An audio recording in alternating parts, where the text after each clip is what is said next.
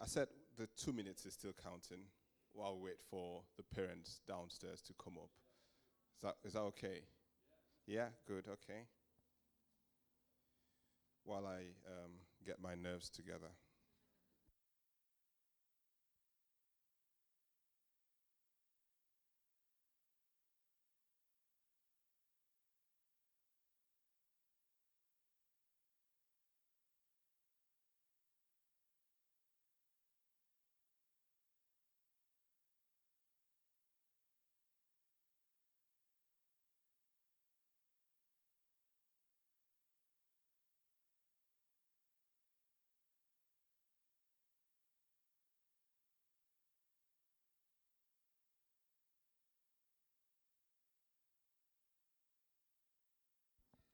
Did we all have a good week, by the way? We all had a good week? Okay, that's good. Anybody not so good week?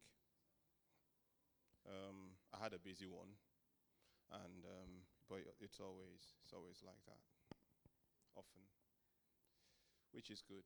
I think busy is good. Yeah, productive busy. I think when Nikki comes up, I'll be sure everyone else has come up. She's coming. I'd just like us to share a word of prayer before we go on. And Lord, we just want to thank you. We bless your name. We thank you because of everything that has gone on this morning, especially for your presence here. Without your presence, Lord, it's nothing. It's nothing at all. And so we truly thank you for that presence here. Your word says that where 2 or 3 of us are gathered, that you are right here, right there in the midst of them. And so, Lord, we thank you because your presence is mighty here this morning. And as we prepare our hearts to receive your word, I just want to say to you, Lord, that indeed the preparation of the heart is to us, but the rendering of it, Lord, is all about you. So, and Lord, I just commit everything prepared to you this morning, that you will speak freely through me. I hide myself behind a cross, and I ask, Lord, that you will come through for your people. For I know that the letters indeed they kill, but the spirit of them is what gives life. And so, Lord, I ask that beyond the words, let the spirit of your word come through, that to each and every one here this morning you will be speaking directly to our hearts. And so, Lord, I pray that in any situation that anyone is today, Lord, let your word speak directly to us. Let it bring enlightenment. Let it bring freedom. Let it bring liberation. Let it speak healing. Let it speak confidence. Let it speak faith. Let it speak life. That through this message this morning, many of us will stand up from the ashes of who we once were. In the name of Jesus Christ, Lord, we thank you for these words will inspire us. Lord, they will raise us up and they will cause us to be established. Holy Spirit, I can't do nothing on my own, so I ask you to do it all. Amen. Amen. I've got a few minutes to share with us what's on my heart this morning. Again, as is becoming a custom, I thought I'll share a couple, 1 or 2 jokes with us before I proceed. And so, I've not had the opportunity to be downstairs with the kids, during Sunday school. But I've got my own kids as well, and once in a while, Zitel, she likes drawing. And so she does some drawings, and you say to Zitel, "Who's that?" And she says, "That's Daddy." And you won't like to look like that. So a girl in Sunday school was drawing, a picture, and the teacher comes around and says, "Honey, what are you drawing?" And she says, "Well, I'm drawing God." And the teacher says, "Well, no one actually knows what God looks like." And without blinking, the little girl said, "Well, you know in a minute." Yeah, so, and that's the first one. I'm thinking if I should make the message, because there are parts of the message that probably you think is a joke, but trust me, it's not. But then there is another joke of an elderly lady who was who locked her car keys in the car basically, and she got the car keys were just locked in, so she was kind of fiddling and trying to get the car keys out, tried a hanger and all that, but it just wasn't working. And this rough-looking guy just walks up to her and says, "Well, can I help you?" And she said yes. So in like 15 seconds, the guy opened the car door and said, "Well, here's your keys, ma." And the lady gave him a hug and said, "Oh, thank you, Lord, for sending this nice man to help me out." And the guy says to the lady, "Well, I'm not a nice guy. I just came out of prison for car theft." And the lady hugs the man again and says, "Well, thank you, Lord, for sending me a professional."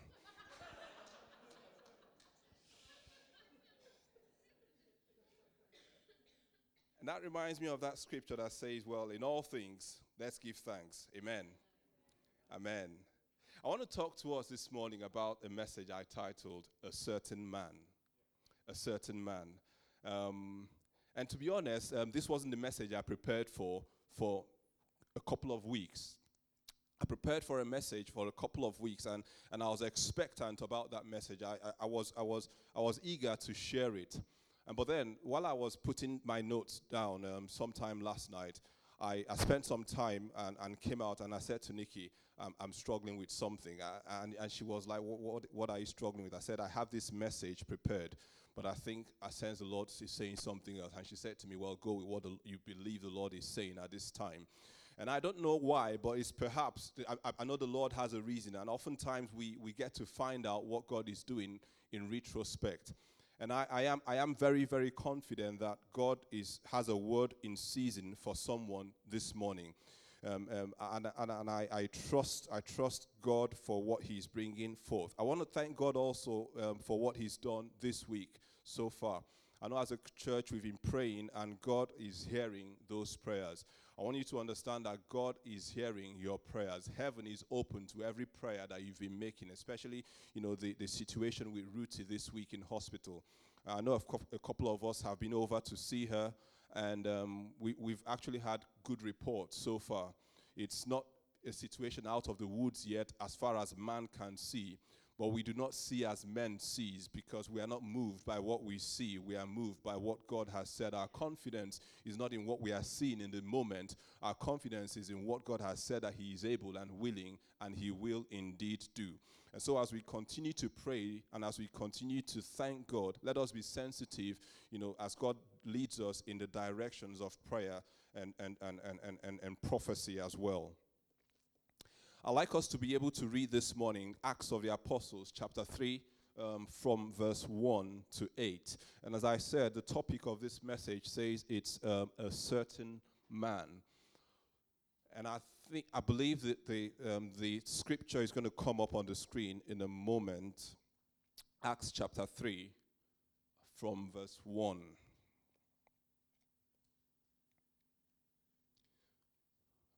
Oh no. I'm not sure how clear that is. Well, I could read that. Right. I just checked if Marina was here, but she is. Because I was about to say I might not yet be getting my bus pass this month. Just yet. But it says, now Peter and John went up together to the temple at the hour of prayer. Now this is Acts of the Apostles, chapter 3, from verse 1. It says, now Peter and John went up together to the temple at the hour of prayer. And this hour of prayer was at the 9th hour. And a certain man, and now you can see where the title came from, and that was basically for want of what else to call it. And a certain man, lame from his mother's womb, was carried, whom they laid daily. As we read this, the underlinings and the were all mine, because these are some parts of this scripture that we probably will be laying emphasis on as we go and as we have time to. It's a massive message, but we're not going through all of it this morning. And now Peter and John went up together into the temple at the hour of prayer, the 9th hour. And a certain man, lame, the Bible says, from his mother's womb, was carried, whom they laid daily at the gate of the temple, which is called Beautiful, to ask alms from those who enter the temple, who, seeing Peter and John about to go into the temple, asked for alms. And fixing his eyes on him with John, Peter said, "Look at us." So he gave them his attention, expecting to receive something from them. Then Peter said, "Silver and gold I do not have, but what I do have I give you. In the name of Jesus Christ of Nazareth, rise up and walk." And he took him by the right hand and lifted him up, and immediately his feet and ankle bones received strength. So he, leaping up, stood and walked, and entered the temple with them, walking, leaping, and praising God. So before we go any further, let me pause and dwell for a few minutes on this certain nameless lame man. See, I don't know why the Bible does not tell us of the name of this man again. And we could have, so many theories behind that, but perhaps it's because who he is, kind of pales in comparison to what God actually did in his life. Or perhaps he's a certain man because it doesn't really matter who he is, because God can do the same thing in literally any one of us. Or perhaps because a certain man could also be a certain woman, a certain Tony, a certain Sam, a certain Carol, a certain Nikki, a certain husband, a certain wife, or a certain nan, a certain man or woman or son or child or son-in-law, a certain whoever that it could be. So the name of this individual wasn't necessary because it could have been anyone at all. So the Bible just says there was a certain man. And it won't make any difference to God at all because what God can do with one, he actually can do with another. Indeed, what God has done for one, God actually does for another. This is why we can come to God on the premise that he provided for the widow of Zarephath, for instance, in a time of terrible famine, and ask him to provide for our provision when we are in need. It is on this premise that we can come to God on the basis that he healed a woman with the issue of blood and place a demand on God and on his word to also heal us when we need healing in our bodies. Because what God has done for one, he is able and willing to do for another. You see, in the court law, there is something about precedent. And it's not just in courts, but in life generally. It's natural that when you're in a position of authority, what you do sets a precedent for others to demand likewise. If you're a manager or a boss at work and you do something for your subordinates that's not been done before, what you're doing is that you're setting a precedent for others to be able to say, well, you did that for so and so would you do that for me as well? And the Bible says concerning God that he is not a respecter of persons. So God indeed does things and he sets a precedent for us. If we can see the precedent that was set, we could then hold on to that and make demands and ask God when it is, when we are in need of exactly that. God is no respecter of persons, Acts chapter 10, verse 34. You see, if God has set a precedent by doing it once, I've already said we can take hold of that precedent and ask him to do it again. And so they laid him daily at the gate of the temple called Beautiful. You see, several times I've read this passage, and I'm sure a couple of us must have come across this passage sometime in our life, a gate called Beautiful. And I wondered initially, was it the gate called Beautiful, or why was the gate called Beautiful? It said the gate, the Bible said, was called the Beautiful Gate because truly it was beautiful. It was said that, it was said to have been made from a kind of bronze called Corinth bronze. It was quite expensive, and this was what this gate was cast from. It was also said to have excelled in terms of workmanship that went into it, far above all the other temple gates around the temple at the time. It was said that this gate was coated with pure silver and gold, and there were intricate designs that were woven into this gate. So indeed, it was beautiful. But there you stand, you find yourself standing under the grandeur and the magnificence of this beautiful gate. And you feel the intricate designs on it of pure gold, showcasing the highest workmanship and quality. And you are filled with awe. It's indeed a beautiful gate. It wasn't just beautiful, it was a massive gate as well. It is said that it took 20 men just to move this gate. Massive and beautiful, inspiring awe. But then as you stand there, you look around you to the base of this gate, and in his corner on a mat near a state of tatters from many years of use, he's got a bowl in his hand, and through rotten teeth, you hear this lame man cry out, "Alms, alms, please." There was nothing beautiful about this man that sat at the gate called beautiful. Nothing at all. He was lame from birth. The people came and beheld the beauty of this gate, but to him, this was a place that represented his circumstance, his situation. And are you here today feeling just a bit like that? There are struggles within that does not reflect the grandeur of the outside.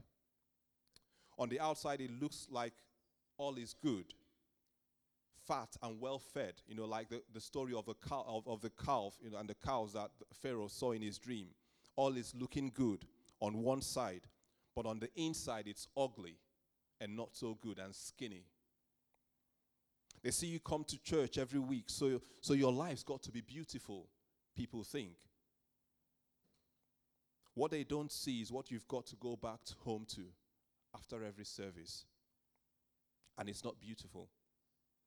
They see you live in a good house, drive a good car, so life's got to be good. What they don't see is that you're a couple of months behind on your mortgage, and your car is like 3 months overdue for servicing. You're racking up bills on your credit cards that you just can't afford anymore. And it's not beautiful. They see you always smiling, so life's got to be good. Life's got to be beautiful. What they don't know is what you've had, that you've not had good sleep for the past couple of nights. What they don't know is what's eating you up from the inside out, but it's not beautiful. So they call the gate beautiful, but it was not beautiful to a certain man born lame from his mother's womb. To this man, it wasn't beautiful. We have said that whatever God has done for one, he can do for another. Every miracle is a precedent set by God. If God has done it before, it means there is provision in his word for that, because God will not do anything that is outside of his word. The word works, but you've got to work the word. I'll say that again. The word works, but you've got to work the word. You see, it is some time ago, I believe God, helped me understand this. The Bible in John reveals Jesus as the Word of God.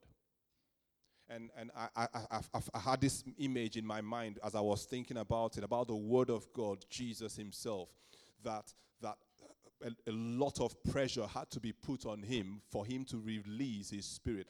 The Bible said concerning Jesus that he was, first of all, whipped, 39 lashes. After he was whipped, he was beaten, he was stricken, he was done all sorts of things. He was crucified, he was hung on the cross, he was thirsty, he was pierced by his side.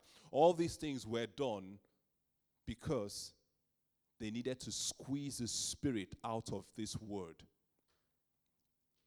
And in the end, the Bible says that he gave up his spirit. What God, I believe, was teaching me there was, you see, every word that God has given to us, you need to put pressure on that word for that word to yield the juice and the spirit behind it. Jesus said, the Bible said that the letter kills, but the spirit gives life. I don't know if I'm communicating this morning, but the word of God does not just yield the spirit of it until you apply pressure on it. Sometimes the pressure you need to apply on God's word is to speak it out, is to confess it, is to believe it, is to begin to do corresponding actions that is in correspondence with the word, that is in agreement with the word of God. You've got to put pressure on the word. I say again that the word works if we work the word. I like the next slide to come up. So let's see a couple of things, 4 things to be precise, that we can quickly unpack from this story. I'm conscious that I've got a few more minutes. So let's see just about 4 things that we can quickly unpack from this. Now that's not the first one. That's about the couple of them down. So the one immediately after the title, that's the one I want now. So this morning, Pam said to me, "Hey up." And she was so in the spirit, because there it is. It's not magic, I tell you, it's not magic. Yes. Acts 3 verse 4. So he gave them his attention. And so what happens in Acts 3 verse 4? So, and the Bible says that who, seeing Peter and John about to go into the temple, speaking of the certain man, asked for alms. And fixing his eyes on him with John, Peter said, "Look at us." So he gave them his attention. He gave them his attention. Time will fail me to speak today of just how far God has gone out of his way trying to get our attention, my attention, your attention. You see, while Moses was feeding Jethro's sheep in the backside of the wilderness, after 40 years of giving attention to being an Egyptian prince, after 40 years of being a husband and a father and a hard-working man, after all these years, God was just trying to get Moses' attention. And as he wasn't getting it, one of the days, Moses was just going around his normal business, and a bush burst up into flames. And it was just, there was fire, but it wasn't consuming it. And Moses was like, "What manner of thing is this?" And he went nearer, the Bible says, to be able to see this thing that was happening. God was calling for his attention. God simply wanted to get Moses' attention. In John chapter 4, Jesus sent his disciples off to buy food while he went and sat by the well. He engaged in a conversation that shredded the unwritten codes of protocols within that culture because he needed to get the attention of a woman. God is seeking for our attention. After Elijah defeated the prophets of Baal and Ashtaroth on Mount Carmel, the queen Jezebel threatens him, and all of a sudden his attention was consumed with fear of the queen's threats. And when God called out to Elijah, it wasn't in a spectacular demonstration of power in the raging wind or a fiery fire or earthquakes. It was in a quiet, small voice. God is actually seeking for our attention, calling for your attention. You see, oftentimes the attention that we need to give to God is in the place of worship, where we come to a place where we are able to forget everything else and focus on him. And in that moment, it is just between us and the Father. Nothing else matters, not the person behind me, not the issues that I know I'm struggling with at the moment. I love one of the songs that says, "Lord, I am here not to complain about my many struggles. I'm just here this morning to say that I love you. I'm here this morning just to focus on you, just to have a fellowship with you." And sometimes that is what we need to do when we come in God's presence. It is probably not the time to say, "Lord, about the bills that are not paid, about the straying child, about the problems at work, about the ill health in the family." It's just a time to give God attention. God seeks our attention. You know, as a couple, one of the things that you will realize is that you need how much. I don't care how much the men will say will not want to agree with me this morning, but everybody wants attention sometimes. I know there are times you want to be left alone, but you want attention sometimes. And God demands, God wants to know that we focus on him.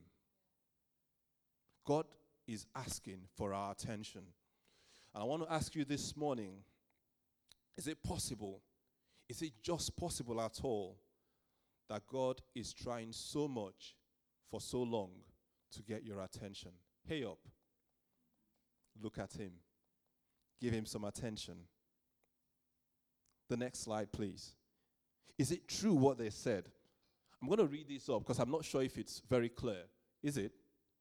Right. So which of these is true? We're taking a test now. You've got exactly 10 seconds and your time starts now. A, B, C, D.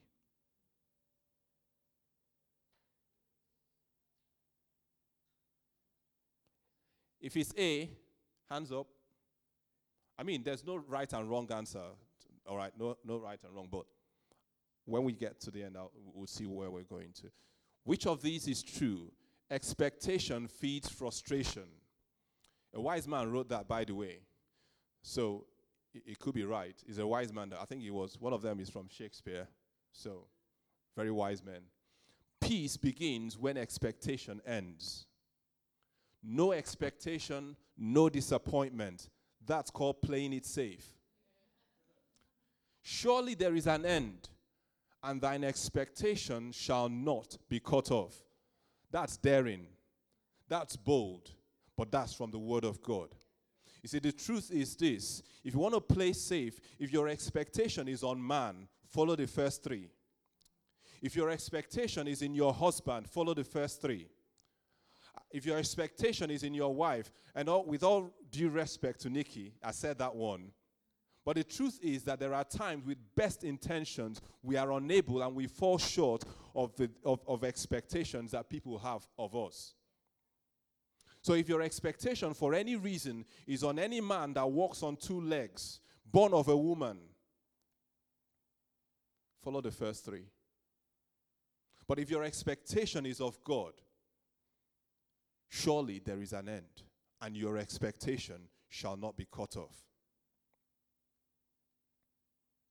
Verse 3 of Acts of the Apostles, there where we are reading, says that when he looked up to them, when he gave them attention, that he was expecting to receive something from them.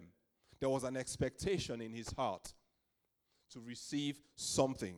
The word of God demonstrates that faith, which actually is an expectation placed in God to honor his word, is crucial to receiving anything from him. Faith is crucial. The Bible says that for without faith, we cannot please God. It says, let him that ask, not wavering. That's James speaking. Knowing that, that you can receive nothing from God except you ask in faith.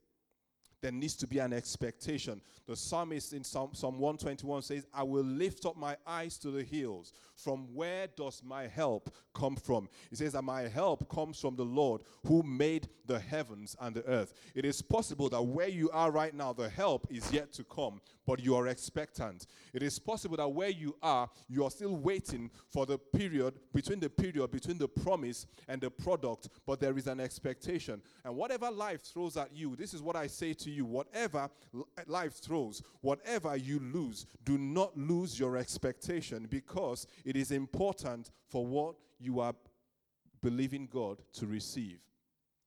I do understand that sometimes people have stayed too long in a particular situation and they kind of have resigned to how things have become, and they lose expectation. The problem is the moment you lose your expectation, you lose focus. The moment you lose focus, then the vision cannot become a reality anymore. Because when you lose focus, what happens is that the vision becomes blur. And the more it becomes blur, the more it becomes distant. And nobody wants to look at a blur picture. You want to remove your attention because it's become blurry. It's fast receding. You're losing it. And after a season of losing expectation, we lose the vision. We lose the vision, which is the preferred future that you want.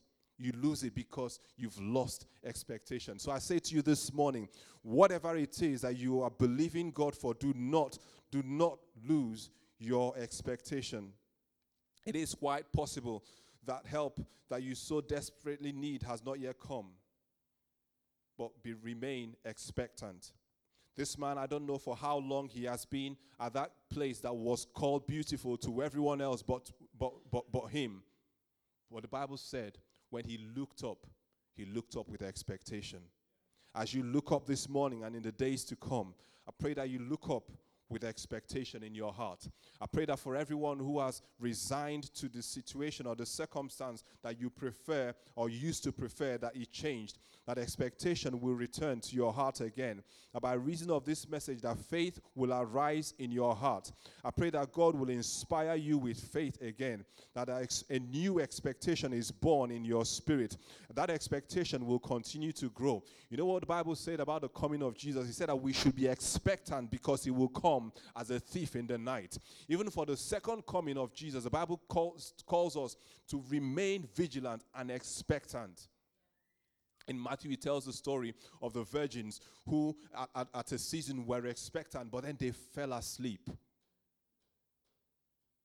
I believe that in some ways God is sounding the trumpet that the Bible spoke about in Matthew, because as the time draws near, the Bible speaks about the sounding of the trumpet. I tell you, you're not going to hear a musical note. You're going to hear words like this: "Arise, O ye that sleep. Stir up your passion once again. Stir up your spirit." That is the expectation that we need to have of a Savior that is coming back. The next one. So we said you need to give God attention. We need to be expectant. The next one, on strict prescription. Did you not like my titling this morning? On strict prescription. Cool. So a certain man lame from his mother's womb, whom they laid daily, the Bible says. It was a daily thing. They laid him there daily. How many men do you think it's going to take to carry a full-grown man? 2? 4?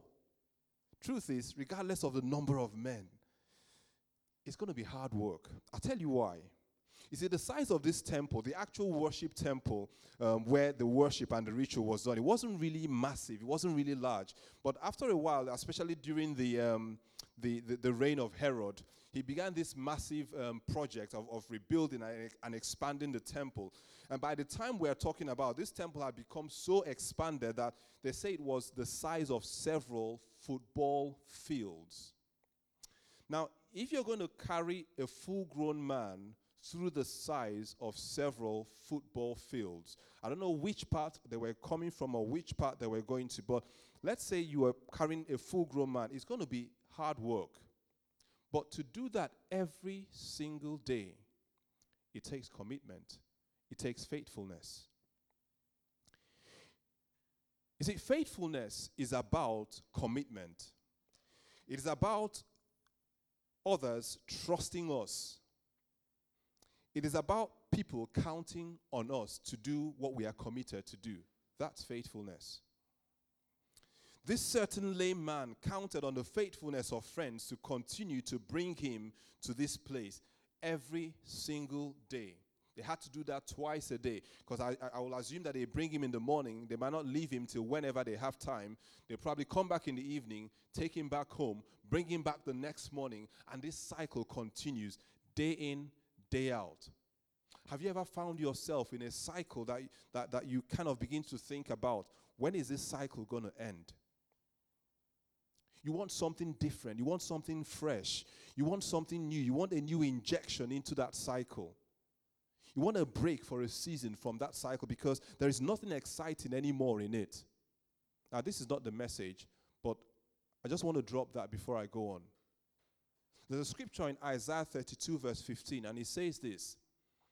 It says that until the Spirit is poured upon us from on high, it says that the wilderness remains a wilderness. The barren field remains a barren field. So, but when the Spirit is poured on us from on high, there is a change. Why? The wilderness all of a sudden becomes a fruitful field. I just want to drop this morning, that the solution to stagnation in life is still in the Holy Spirit. It's in the interjection that he brings. It's in the wisdom that he brings. It's in the excitement that he brings. It's in the connection that he makes us have. It's in the listening to his voice. It's in the following of what he leads us to. It's still in the Holy Spirit. Mary said to the angel, "How shall these things be?" And she said, and the angel replied to Mary, says, the Holy Ghost. To every question, it is God with us, the Holy Ghost. Praise God. Praise God. And so, we're on daily prescription, strict prescription. It's about faithfulness. It's about faithfulness. Can you think for a moment that this man's miracle was dependent on the faithfulness of his friends? Who are your friends? Do you have friends that lift you up? Do you have friends that you can depend on in a time of prayer to pray through your need? Do you have friends that you can depend on when you're down to support you and make sure you are standing? Friends that don't just tell you what you want to hear, but tell you what you need to hear. Who are your friends? Friends that will beat you with the truth, but draw you close again in love because they know that what they are looking out for is your good. Who are your friends? Friends that you can depend on through thick and thin. If your friends are not lifting you up, they are drawing you down. And sometimes what we need to do and what the Spirit leads us to do is to begin to redefine our circle of influence. If it's not the right kind of people that will bring you every day to the gate called beautiful and leave you with a promise, I'm not leaving you here, I am coming back for you in the evening, and they will show up again. Who are your friends? You see, that is critical in your journey if you want to make progress. So I ask, is it possible, again, another question I'm going to ask on this before I move on, is it possible that someone is counting on your faithfulness for the breakthrough of their lifetime? Is it at all possible that someone is dependent on your faithfulness for the breakthrough of their lifetime? The next slide, please. Now place your order. Place your order.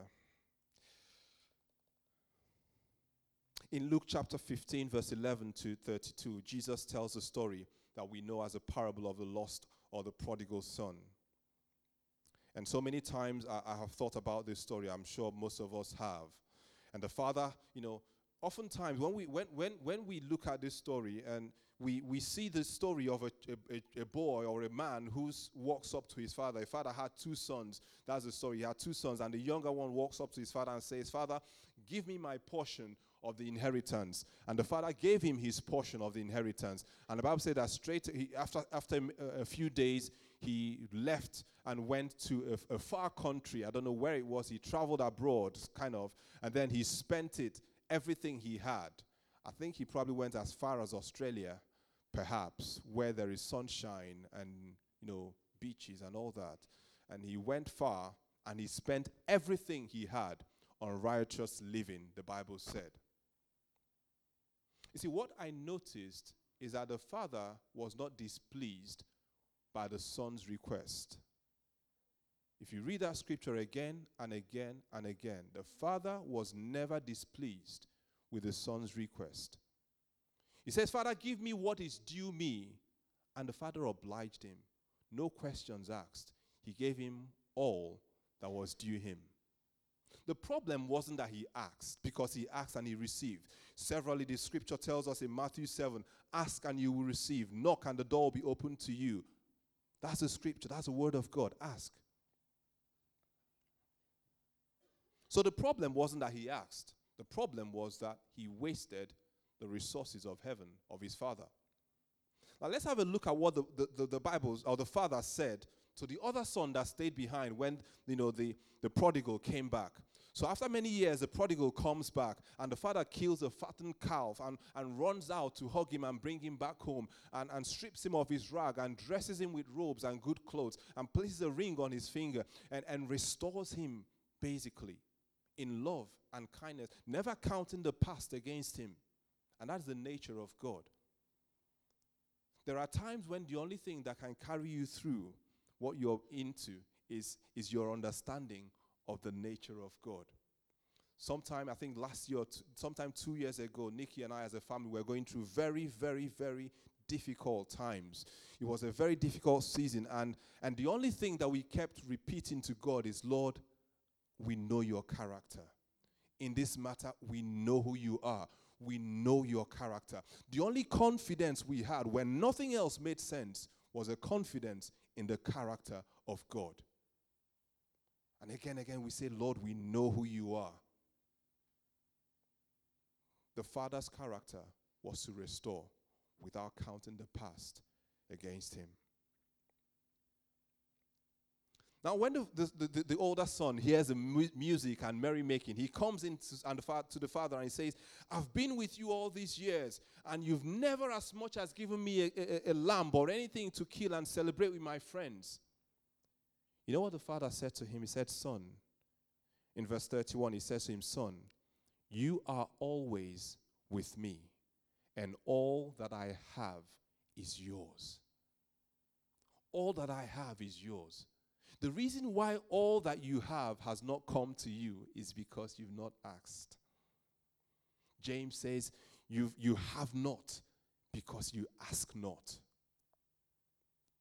The certain man, lame from his mother's womb, asked Peter and John for alms. He asked. He gave them attention with expectation. He asked. Remember, God is not a respecter of persons. Remember that. Remember, God is not a respecter of persons. What he has done before, he can do again. I'm concluding now. The last slide, please. Give attention to God. Be expectant. Be faithful to the process. Ask in prayer. Praise God.